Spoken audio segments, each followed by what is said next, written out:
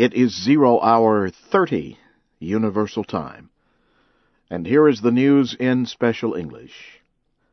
6 United Nations representatives began observing the enforcement of a ceasefire in Syria Monday. A spokesman for diplomat Kofi Annan said UN observers plan to contact the government and opposition forces so both sides fully understand the work of the observers. 25 more observers are expected to arrive in Syria in the next few days. Also on Monday, opposition activists said government troops continued to shell rebel neighborhoods in the Syrian city of Homs. The Syrian Observatory for Human Rights told VOA security forces killed 14 civilians in Homs. Clashes reportedly took place in other parts of the country. The American ambassador to the UN said Monday that the Security Council would consider sending a larger group to Syria if the violence continues. Iran's foreign minister says his country is ready to answer concerns about its nuclear program in exchange for an easing of economic restrictions.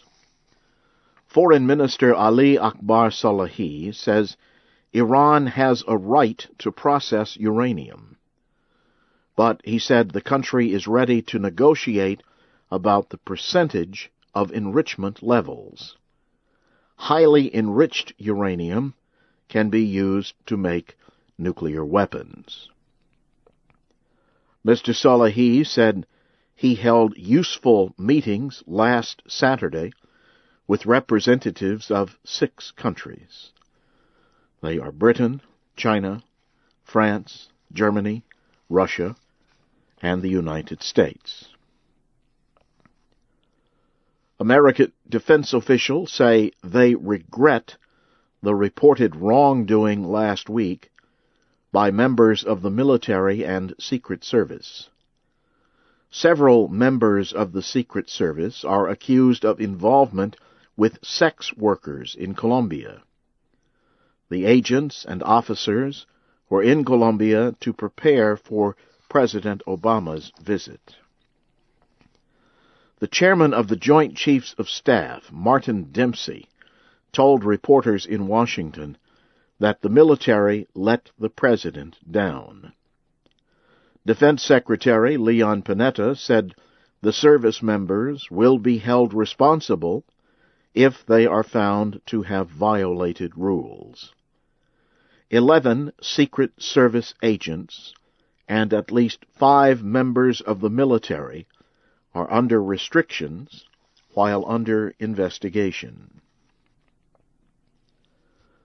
The directors of the World Bank have named Jim Yong Kim as the new president of the bank. Dr. Kim is president of Dartmouth College in the United States.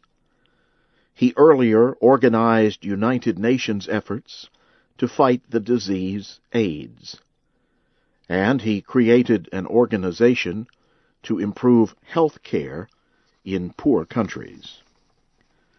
This is the first time there have been competing candidates for the top position at the World Bank. The directors appointed Dr. Kim instead of Ngozi Okonjo-Iweala, the former finance minister of Nigeria. Colombia's former finance minister withdrew as a candidate last week. You are listening to the news in VOA Special English. The United Nations Security Council has condemned North Korea for its attempted launch of a long-distance rocket last week. The Council also agreed to place new restrictions on the country. The Council statement calls the launch a serious violation of Security Council resolutions. It also demands that North Korea not launch any other rockets using ballistic missile technology. And it says that North Korea should suspend all nuclear weapons and existing nuclear programs. There was no immediate reaction from North Korea to the statement. The United States Defense Department says the Haqqani organization was probably responsible for the attacks in Afghanistan Sunday.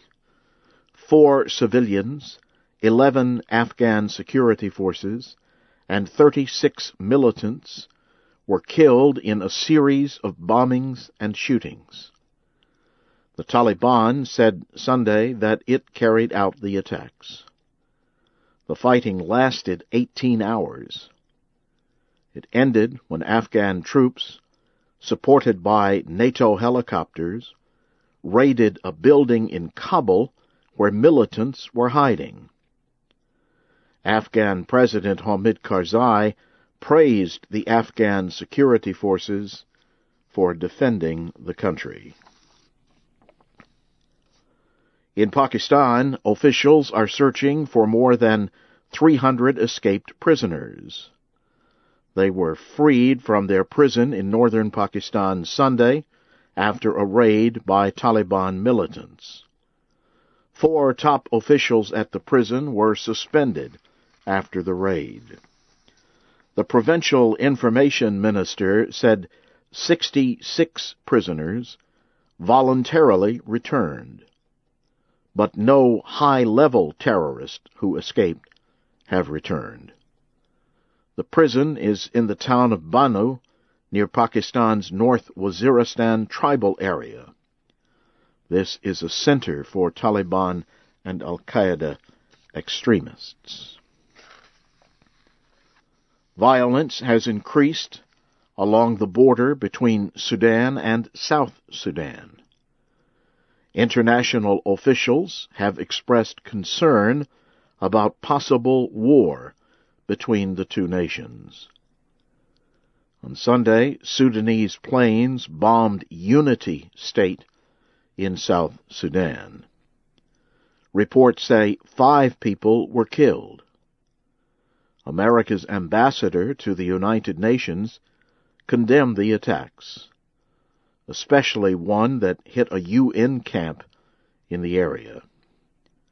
Susan Rice also expressed concern about South Sudan's continued presence in the town of Heglige. Both countries claim ownership of Heglige, but South Sudan seized control of the town last week. Ambassador Rice says the Security Council would meet to discuss the crisis as early as Tuesday. Runners from Kenya delivered the strongest performances Monday at the Boston Marathon race. They took the top 3 positions in both the men's and women's races. Wesley Korir won the men's race with a time of 2 hours, 12 minutes, 40 seconds. In the women's contest, Sharon Charup finished just 2 seconds ahead of the second-place winner. Her time was 2 hours, 31 minutes, and 50 seconds. Because the weather was so hot, the finishing times were some of the slowest in recent Boston Marathon history. And now, briefly, here again is the main news for this hour. 6 United Nations representatives began observing enforcement of a ceasefire in Syria Monday.